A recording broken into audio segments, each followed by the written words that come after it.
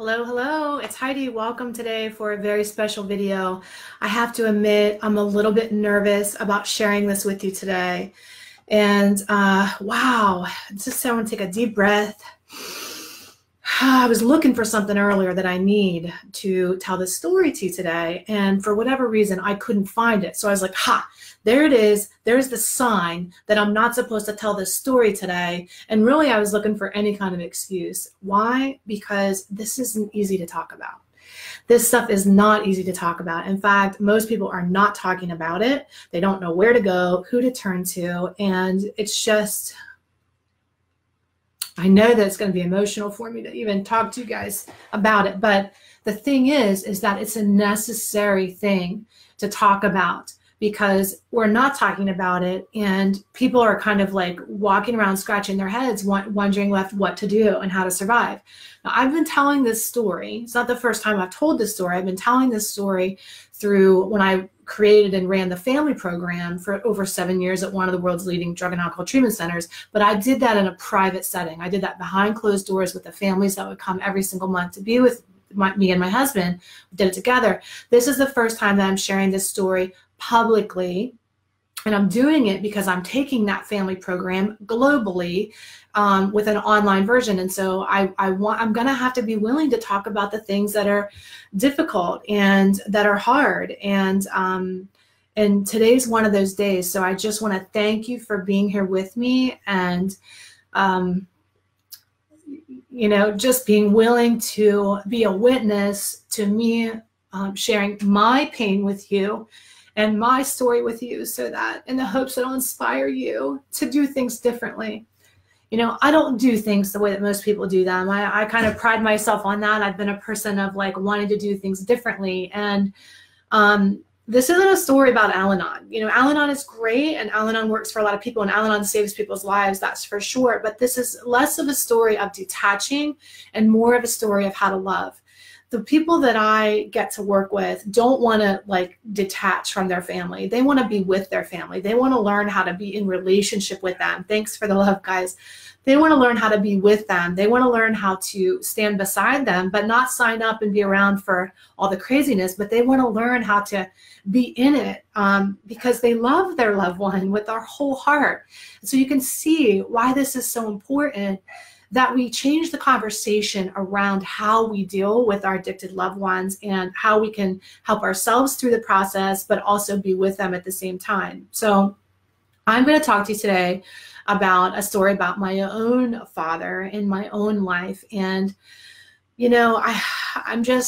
I'm honored to be able to share it with you, because I know that through this story, my dad is, because I would tell the story at the family program, and hundreds of families would say, Heidi, that's the thing that you told me that changed my perspective. That was the thing that you shared with me that opened my eyes and set me free. And so I know that my dad continues to change lives every time I tell you this story. So here we go. Thanks for the love and for the support. So I didn't know I was going to be this emotional telling you this today.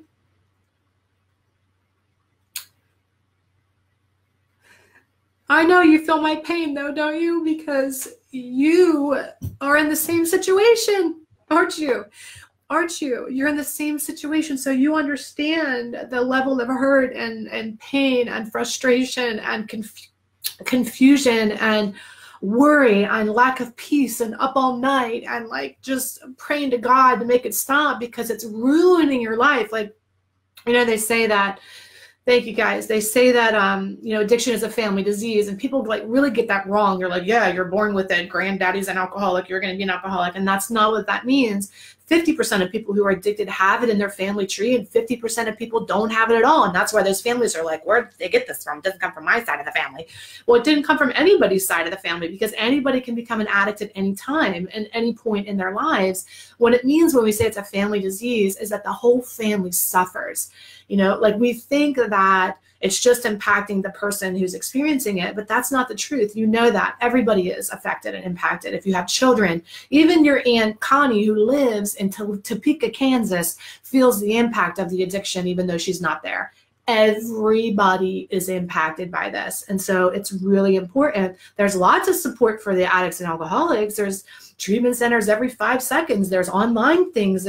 But where is everybody else? Where's the help for everybody else? And if you don't line up with a specific philosophy of Al-Anon or somewhere else, you're really stuck and you have nowhere to go. And that is the worst position to be in, especially if you don't want to talk to your friends about it, if you don't want to tell them what's going on, and you don't want anybody to know. So, it's my intention to break that silence, to be the person, whether you're watching this live or you don't even want to watch it. You don't want people to see you're watching it, so you're not commenting. I got you, honey. I understand. If you want to watch the replay and quiet with your earplugs and nobody knows you're watching it, that's cool. It doesn't matter to me. You don't need to chime in. I appreciate you doing it. I will answer all these questions at the end, and I will come back in the replay and I will answer questions. Or if you don't want to talk about it, I get it. Go in my inbox, my love, and I will go in there and answer questions after this. I'm committed to that, okay? So everybody's impacted, right? We all know, we think our family kind of just is who they are, but the reality is everybody in the family dynamic is just playing like addiction is the play of life, and we all have our roles that we play in this play of life. And one person will be the we're familiar with the enabler, right? And that's the one that sweeps everything under the rug and kind of makes it comfortable for the person to keep using and pretends. Are they drunk? I have no idea. I didn't see him drink today. Is he drinking? He's falling down the stairs, peeing in his own pants. It's is he drinking? Ridiculous, right? But they do that because they don't want to rock the boat. They're afraid that if they call it out, that all of a sudden that everything's going to blow up. So they just kind of, oh no, it's not that bad. Or they justify or rationalize or minimize the loved one, the addict's, reasoning. Well, they do have anxiety. They need the weed, that kind of a thing. Okay.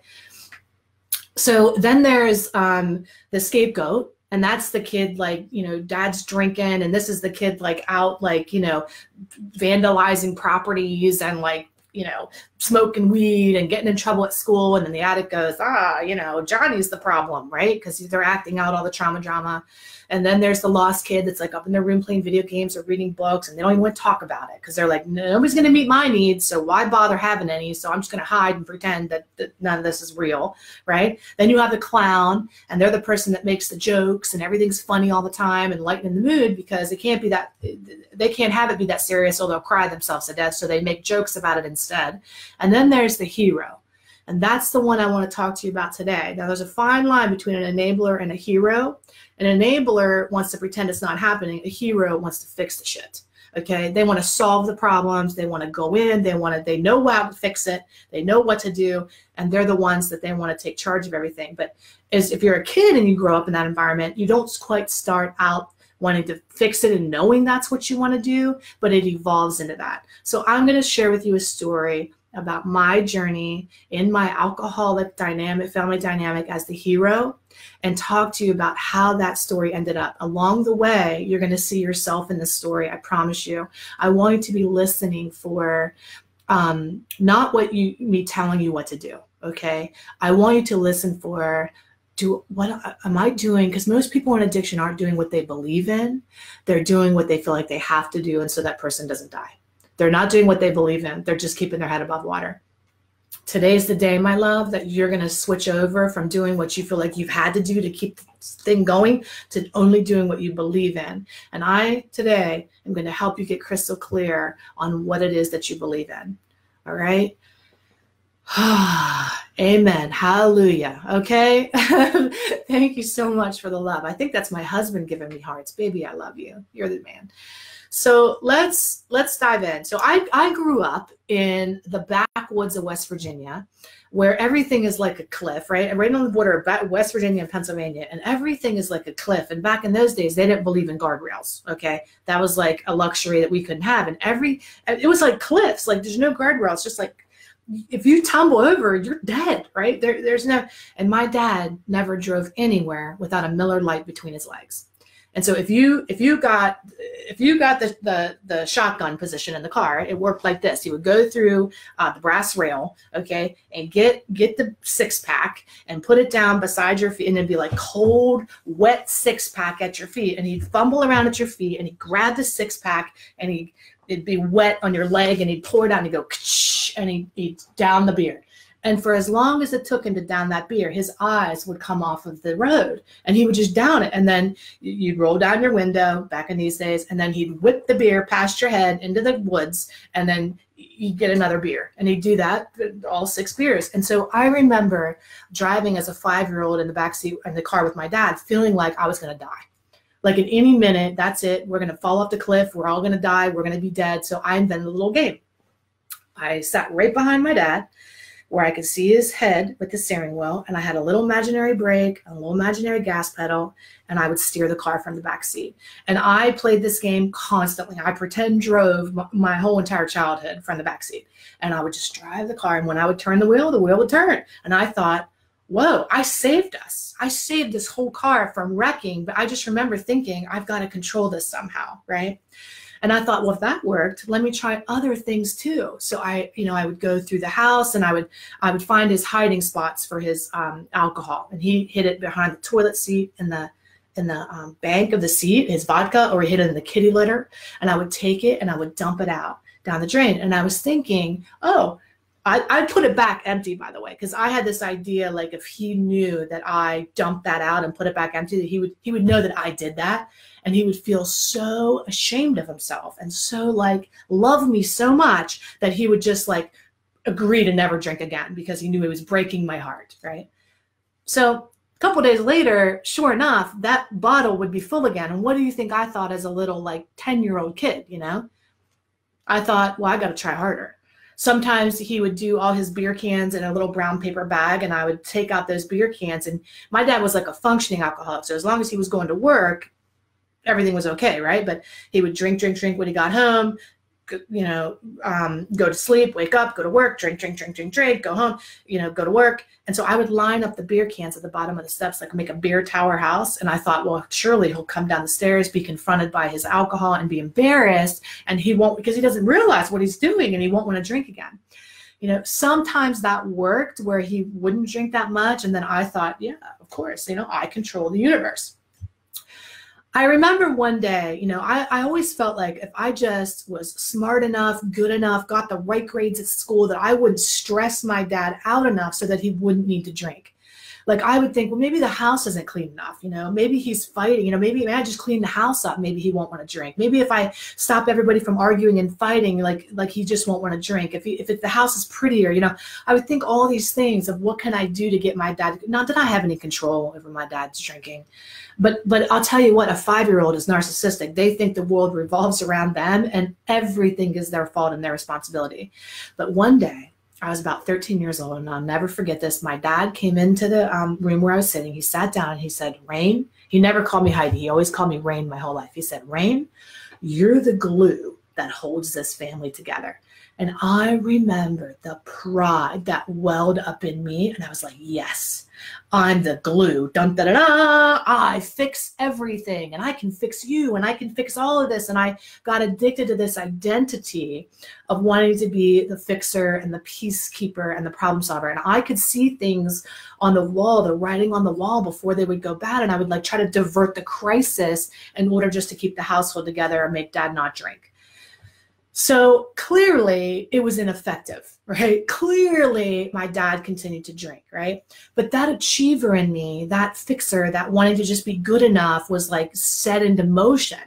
And I started out, oh, well, guess what? I guess now I need to continue to prove my value and continue to be as good as I possibly can so that dad doesn't drink or so that whatever doesn't fall apart, and let me become an overachiever. I started climbing corporate ladders, and I would go home and I would say, Dad, I'm just got this, I'm going to London for 3 months. I'm going to run this big corporation. I'm just moving to Dallas. And my dad would be like, oh, that's great, honey. What are you doing now? What do you do? And like, I remember my whole life just thinking like, God, I just wish my dad could like see me. I just wish he could like see what I'm doing, what I'm accomplishing. And I would take his inability to see me personally, and I would make it about me. And I would be like, holy shit, if he was like a real dad, like he would be proud of me, like he would see what I'm accomplishing. And so behind closed doors, that was never enough, right? All the accomplishing goals, the flying all over the world, running companies wasn't enough. And behind closed doors, I had my own problems. I was a binge drinker. Okay. I was a binge drinking alcoholic, like I used to get drunk and be like, I don't want to be like my father. And I'm like, I am my father, drunk, right? I turned into that and mirrored it because I couldn't heal it in my father. I created it in myself to heal it some freaking place. Okay. That's what happens. Why do you become what you didn't want to become? Because you need to, there's a strong desire in you to heal it. And the only person you can heal is you. Okay. So I was still drinking and drunk at this time, but I was living in Los Angeles and I was running a company in LA, and I got a call that my dad was going to go into treatment. What do you think I thought as soon as I got that call that my dad was going to go into treatment? I thought, oh my God, I'm going to have the dad I always wanted. Oh my God, all my man problems are going to end because now I'm going to have like a dad. I'm not going to have daddy issues anymore. Like, holy shit. So my dad goes into treatment and I Dun, dun, dun, dun, get on the first plane, fly home, and I got to work. My dad lived in a ramshackle shickety shack on the top of a hill, Miller Hill, ironically enough. Okay. It's kind of not, but whatever. And lived in this shack, and it was like flea market fabulous. Okay. Hey, look, I love a good flea market. Okay. But I'm talking about like dusty flowers with like a ramshackle shickety table with like one leg and like a doily on the shit and a Tiffany lamp, but beer stains on the carpet and nicotine on the walls, and the kerosene heater where he caught the house on fire with the kerosene heater when he was drunk was like stained on the tile. Okay. So when he went into treatment, what do you think I did to the house? That's right. I got busy. I ripped up carpet. I painted the walls. I get all the smoke off the thing. And I was like hustling, man. I was like out on the, pulling weeds and sanding things and like everything that I could possibly think of to keep my dad. I was like, because I was like, well, he can't come back to this shit house, right? Like and then I went through and I dumped out all the pill bottles, and I dumped out all the alcohol and all the remnants and made it smell delicious and got the Yankee Candle business happening and did everything that I could do to make sure. And of course, by the way, I would paint the house and then chase it down with 2 bottles of wine. Okay. That's what I was doing, right? I would like drink myself, but this is my dad's problem, not mine. So I sat back after I'd scrubbed the house down, did everything I needed to do, ripped up the carpets, man, made it gorgeous, put real flowers. Hello. Thank you. In the place. And then I sat back and I was like, he's going to stay sober now. Look at that. It's like, I'm a miracle worker. Clearly. I looked up all the meetings. I knew exactly where he should go. Who could, I would go with him. I wasn't into that kind of thing because I didn't want to be sober, but I would go with him to the meetings or whatever. And then all of a sudden, my dad comes out of treatment, and it's like 24 hours out of treatment, and he says he's going to go wash the car. I knew what wash the car meant. And he came back, and I knew as soon as he stepped out of the car, I knew how many beers he had because he had a particular beer walk. And I know you know what I'm talking about. You could pretend that you don't know when somebody's the enabler pretends not to know. Okay. And sometimes love is blind. They really don't know, but the hero always knows when somebody's fucked up. Okay. You got a radar the size of Texas. You're like, you've had 2 drinks. You got a shot. You smoked a pipe. Like, you just know what's going on with people. And he got out of the car, and he had relapsed within 24 hours. So what do you think I thought? Thanks for love. I know you know what I'm talking about. What do you think I thought as soon as he relapsed 24 hours out? Yeah, that I did a shit job. I didn't do what I needed to do in order to keep my dad sober. So we then go to the family program. It's about a week later. We go to the family program, and we're going around, and he goes, hi, my name is Tim, and I'm 37 days sober. And everybody in the whole place was like, wow, that's so amazing. And like his therapist was like, he was drunk. He was drunk inside the family program, and like the hero came out, and I wanted to be like, did you go to school? Like, do you have a license? Is this your first trip around the planet? Does anybody know what the hell we're doing around here? And I was tempted to like call it out and do whatever. But in that moment, I don't know, something else came over me, and I said, you know what? I can't do this anymore. I can't constantly follow my dad around when I'm a mess behind myself, behind closed doors. I have my own problems that I'm dealing with, but I'm focusing on it. So I just said, I can't do this anymore. And I left. And I set a boundary with my dad, and this was it. It wasn't, I don't want to be around you anymore. I don't want to be with you anymore. It was, Dad, I love you so much, but I only want to be around you when you're sober. So if you're drinking or I get the cue that you're drunk or something, I'm going to lovingly say to you, Dad, that's my cue. I got to go.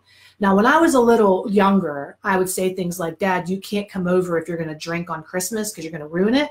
And if he would drink on Christmas, I would let him stay, but just be pissed off that he drank on Christmas. Okay. That's not a boundary. That's an ultimatum that you don't mean. A boundary is for you not to change somebody else's behavior. An ultimatum is to change them. A boundary is to protect you.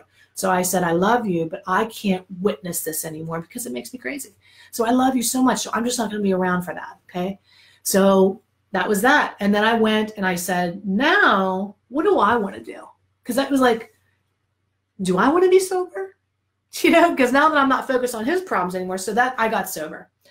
And about a year later, I started working at the treatment center. My husband worked for Tony Robbins, and he got recruited to come teach those modalities, the Tony Robbins, change your life, create a life worth being sober for, into the treatment center. And I started teaching at the treatment center. And here I am now. Wow, I get to do this for my living. I get to help other people recover and get better. And then we created the family program and did all this wonderful things.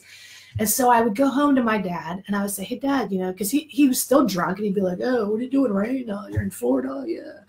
And I'd be like, yeah, Dad, I'm working in treatment. I'm sober, and he'd be like, that's great. I'm so proud of you. I'm so proud of you, Ray. Because when I used to drink, he would say, you drink too much. When I was drunk, I'd be like, yeah, nobody wants to hear that from a hypocrite, right? So I would say to him, you can come to treatment anytime. But I knew I couldn't force him. I couldn't do whatever. So I just let it go. And years passed. Years passed and years passed. And then I got a call that he was dying.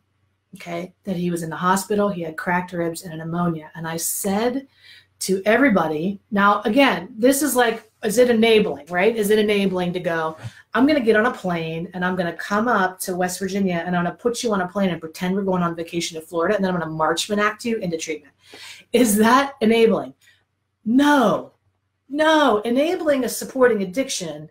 Helping is supporting recovery. Okay. So I'm not going to be like, yeah, let me drive you to get, and I have families that do that. I'd be like, you're too drunk to drive. You're drunk. Give me the keys. I'll drive you to get sheets to get your beer. You know what I mean? Like that's enabling. Okay. No, he can't come to work because he has a dentist appointment and he's hungover. Okay. That's enabling. Getting somebody to treatment is helping, is doing what you believe in. Okay.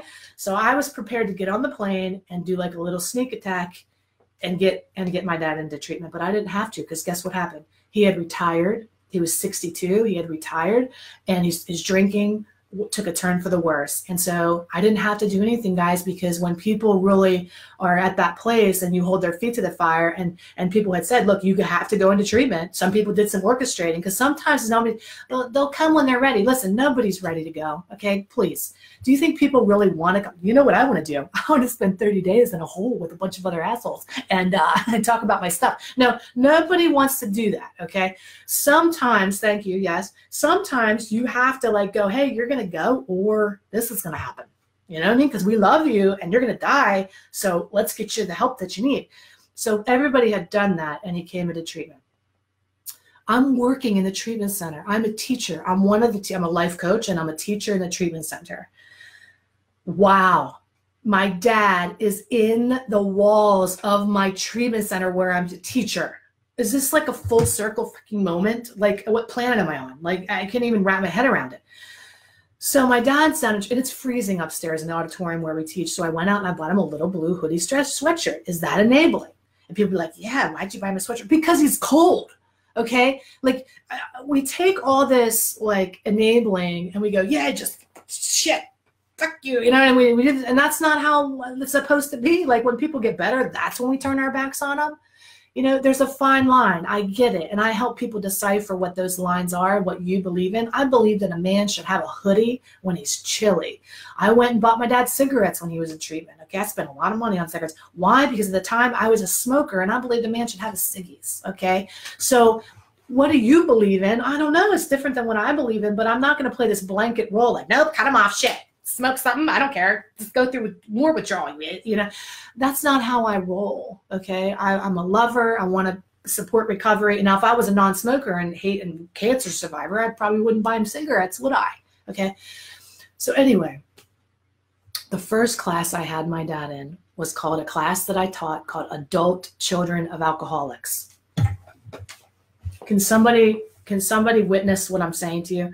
I taught a class called Adult Children of Alcoholics, and my father, that I was the adult child of the alcoholic, was in my class as a student. So I thought to myself, what am I going to do today? So I had everybody. Well, let me tell you this first of all. How tempted do you think I was to go to my dad before I was a teacher to say, well, who's your therapist going to be? I mean, where'd they go to school? And how long have they been, licensed? And who's your roommate? And I was very tempted to do this again, to control his treatment. But so what do you think I really wanted my whole life? Did I want to be like, the savior of my father? No, I wanted to be the savior in a way so that I could have the relationship with him, because that's what I craved the most. So I was at a crossroads in my life at that moment when he checked into the treatment center where I taught. I could be teacher, psychological surgeon, you know what I mean? I could do all those things that I wanted to do, or I could be the person that I wanted to be my entire life, which was daughter. And what do you think I chose? Daughter. In that moment, everything shifted for me when I stopped trying to be the treatment center, the detox, the life coach, the sponsor, the therapist. And that's what a hero tries to be for people. And I said, I just want to be the daughter instead. So what did that look like? That looked like going on the patio with my dad when he was smoking cigarettes and shooting the shit with him for an hour. That looked like meeting him every day downstairs before he came up. Doug and I had this dance party, Club Rehab, every morning where we get people like pumped. I mean, it was a crazy time in our lives. And he would come upstairs, and my dad didn't like the techno music, but he would do this, like his creepy four corners dance that he did. And I would do it with him, and I just was a daughter. I just enjoyed every second, because for the first time, I remember sitting on the patio with my dad when he was smoking a cigarette. And I remember we were talking one day, and he said to me, wow, he said, oh yeah, I met that guy, that roommate guy, and you were talking about him yesterday, and that's the guy. And he started like connecting dots, and I was like, I just remember sitting there thinking, holy shit, he remembers yesterday. Wow, he remembers. Like, I could have a conversation. I remember my dad looking in my eyes for the first time in my entire life, and he saw me. He saw me. And I didn't have to be like running to the rescue. I just had to be present for when he was sober. I just had to be present. Okay. And I remember just soaking that up every moment. And I remember one day he came to me outside and he said, Heidi, wow, everybody is like really, talks about you all the time. And they say that you changed their lives. And I just remember feeling in that moment, everything I've ever wanted from my dad happened in that time frame, As soon as he checked in, he goes, wow, 30 days, Rain. Ooh, that seems like a long time. And I was tempted to go, what are you talking about? Are you nuts? You need to stay for like a year in treatment. But I didn't want to play halfway house, sponsor, therapist, life coach. I said, wow, okay, well, whatever. Because it wasn't my job anymore. My job was to soak up the time that I had with him when he was sober. My job was to be present with him in the moment, not to dictate what was going to happen in the future. Believe me, it was not easy. When he first got into treatment, I was like obsessed with waiting for the relapse. Like, how long is this going to last? Living in the future, like anxious and full of upset. And I had to like learn how to cultivate this ability to live in the present moment. Now it's my area of brilliance with my clients. I teach them how to be with their loved one now, here, and not get sucked into the mania of like the past or the future.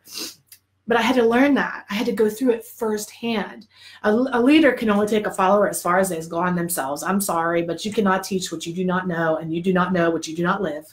Okay, so I'm grateful. And anyway, the first class I had him in was Adult Children of Alcoholics. And let me tell you something. I had them draw a picture of how they felt about themselves inside of their family. And this was the thing I was looking for you to tell you the story today, and I couldn't find it. But I have it so this is the picture my dad drew. Can you see it? You probably can't see it the best, but this is a picture of him on an island over here with his hands in the air with a frowny face. And this is a ship.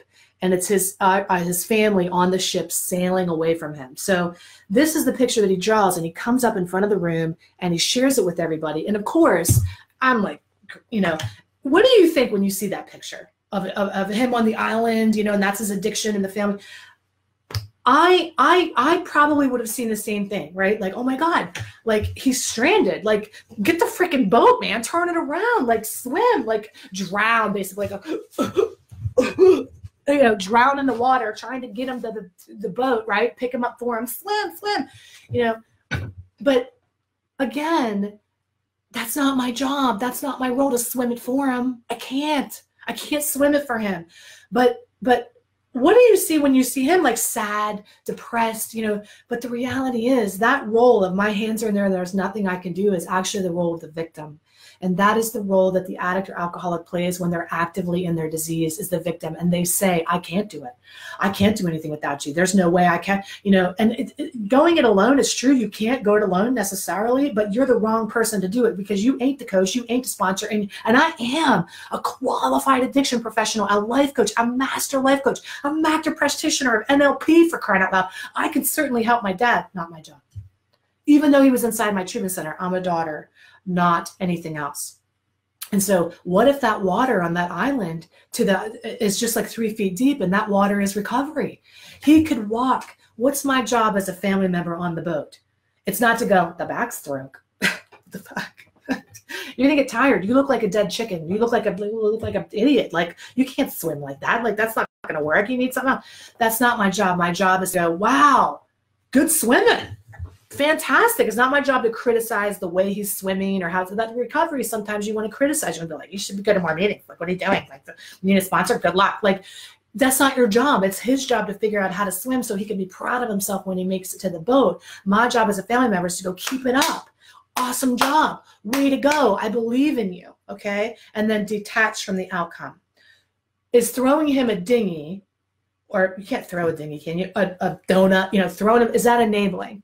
People be like, yes, make them swim. Don't throw the donut. Just sit over there and watch. But honey, if you got a donut, you better throw that friggin' donut. Okay. If you got a dinghy, you better shoot it on over. What is the dinghy? Life coaching. What is the support net? Therapy. What are the things that you can provide as a family member? Yes, these are the things, right? But not swimming it for them. Provide the resources and then detach from the outcome. Okay. That's how you do it.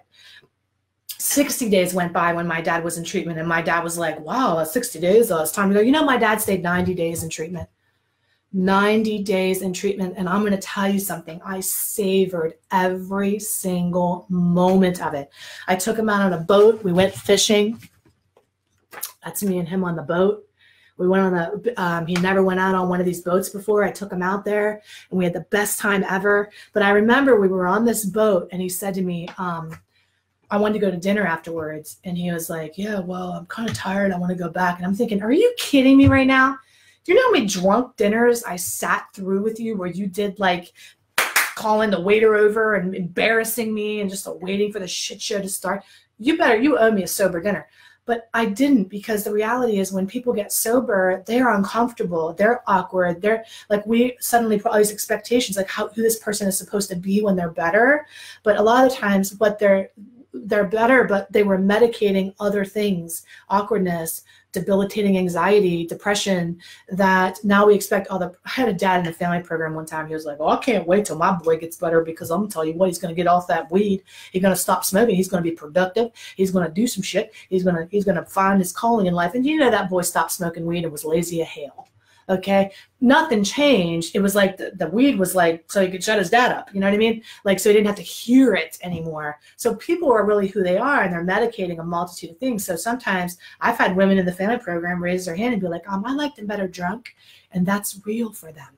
They actually enjoy their families more when they're a little fucked up than when they're well, because they're easier to deal with and manage. Not all the time, of course. I mean, it's crazy too. Some families are like, oh God, no, please, I'll take them sober, awkward, But the point is that when people are on their journey, we have to let it look like whatever it's going to look like. It's not going to look what we think it's supposed to look like.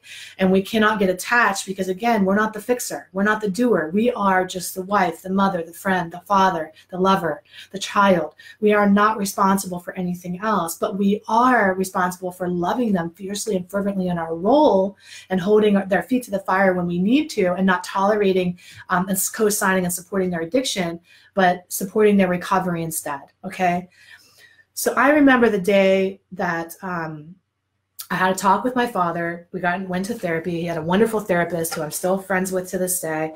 And she sat us down at therapy. She said, "Hey, is there anything that you guys want to talk about?" And I said, "Dad, I don't think you should go home after treatment. You've been an alcoholic your whole life. I think you should go into halfway." And he goes, "I'm not going into halfway is like a stepping stone, right? And be like a sober home and things like that." He's like, I'm not going into halfway. I said, "Well, Dad, I have to tell you so I can sleep at night. I know I can't force you to do anything, but I'm going to tell you, I think that home is still toxic for you. Okay. I think that home, if you go home and you start drinking, you're not going to go to meetings. It's not going to work, you know, and you're not going to work a program or do whatever you need to do." And he was like, "Rain," he said, "I'm 62. I'm not going to halfway." I said, "Okay, Dad, you know," but I could sleep at night knowing what I said to him was, "Dad, I believe if you do not go into halfway, if you go home, you'll die." I said that to him. He said, "Honey, I'm scared and I appreciate what you're saying, but I'm going home."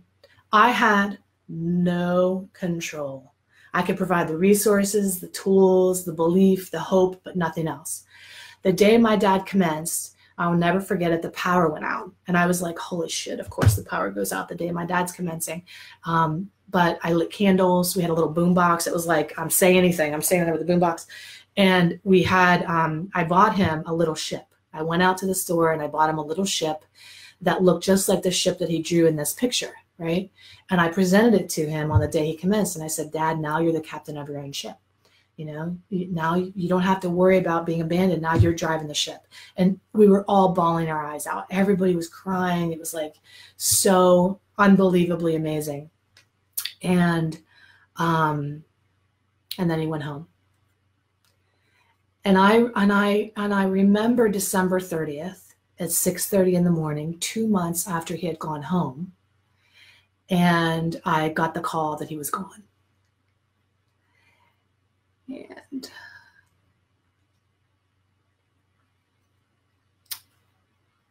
I don't know if you've lost a parent or you've lost a loved one, but that's real. And when I was working within those walls, we lost hundreds of people. Thousands came through. But my dad was the toughest, obviously. And I remember, now look, in that moment, I could say to myself, what could I have done differently? What should I have done? Should I have gone home and followed him to aftercare? Should I have taken him to meetings? Should I have like sat beside to him? And I'm not delusional enough to think that I am God, that I could have controlled that situation, that I could have rescued or saved him. But I know that God gave me 3 sober months with my father, and that was enough for me in my entire lifetime, because I was fully present in those 3 months. I wasn't worrying about if he was going to relapse or die or what was going to happen. I was with him. You understand, my love? I was with him in the moments. And some of you have loved ones that are sober now that are with you, and you're living in the past, reminding them of the hurt or shame. And I understand you're hurt. They're not the place to fix your pain. They caused it.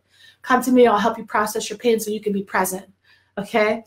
Not to live in the future and wonder what's going to happen. Are they going to relapse? They're sober now. It's like you batten up for hurricane season when you're in it, but when the hurricane passes, you take down the shutters and step into the light. Okay? I do not regret a single moment with my father, because every step of the way, I did exactly what I believed in with him. I was true to that. I sleep at night. I know that I followed my heart, that I got him the treatment, that I did everything I could do. Now, I'm going to tell you, it would have been a very different conversation if I wouldn't have had the gift of having him in treatment. If I wouldn't have had the gift of having him come alongside me and be with me and teach me that gift of presence, and that gift of that I don't have any control, really, truly, that it all just is the journey, and how I choose to experience it is up to me. There is no right way to experience this either, you know, because the reality is we do lose our loved ones. And so some people say, I can't sign up for that period. I can't be around even for the good because I know it's inevitable and it's coming. That's okay. I give people permission. You don't need it from me, but they don't give it to themselves. So I give it first, right? Just to love your loved one how you see fit and how you believe is going to be the best for everybody at the end of the day, right? And so I just want to encourage you, be present with your loved one, do what you believe in, and hopefully this story has inspired you and changed your perspective a little bit about the level of control that you actually do have. You do need tools how to navigate, though. I want to be the one to help give them to you. I'm equipped to do that beyond measure, setting boundaries, understanding addiction, all the latest neuroscience. I can give that to you, but most importantly, I can feel you because I understand exactly what that's like, okay? So together, let's work together. Let's figure out the best way. Not everybody does. There's lots more success stories than there are people who've passed, okay? Mine just happens to end that way, but yours doesn't have to. Let me check in with you on your comments here. I miss you too, Joseph, sweetheart. Yeah, Melinda says, maybe if I just. I know. It was so crazy having him in treatment.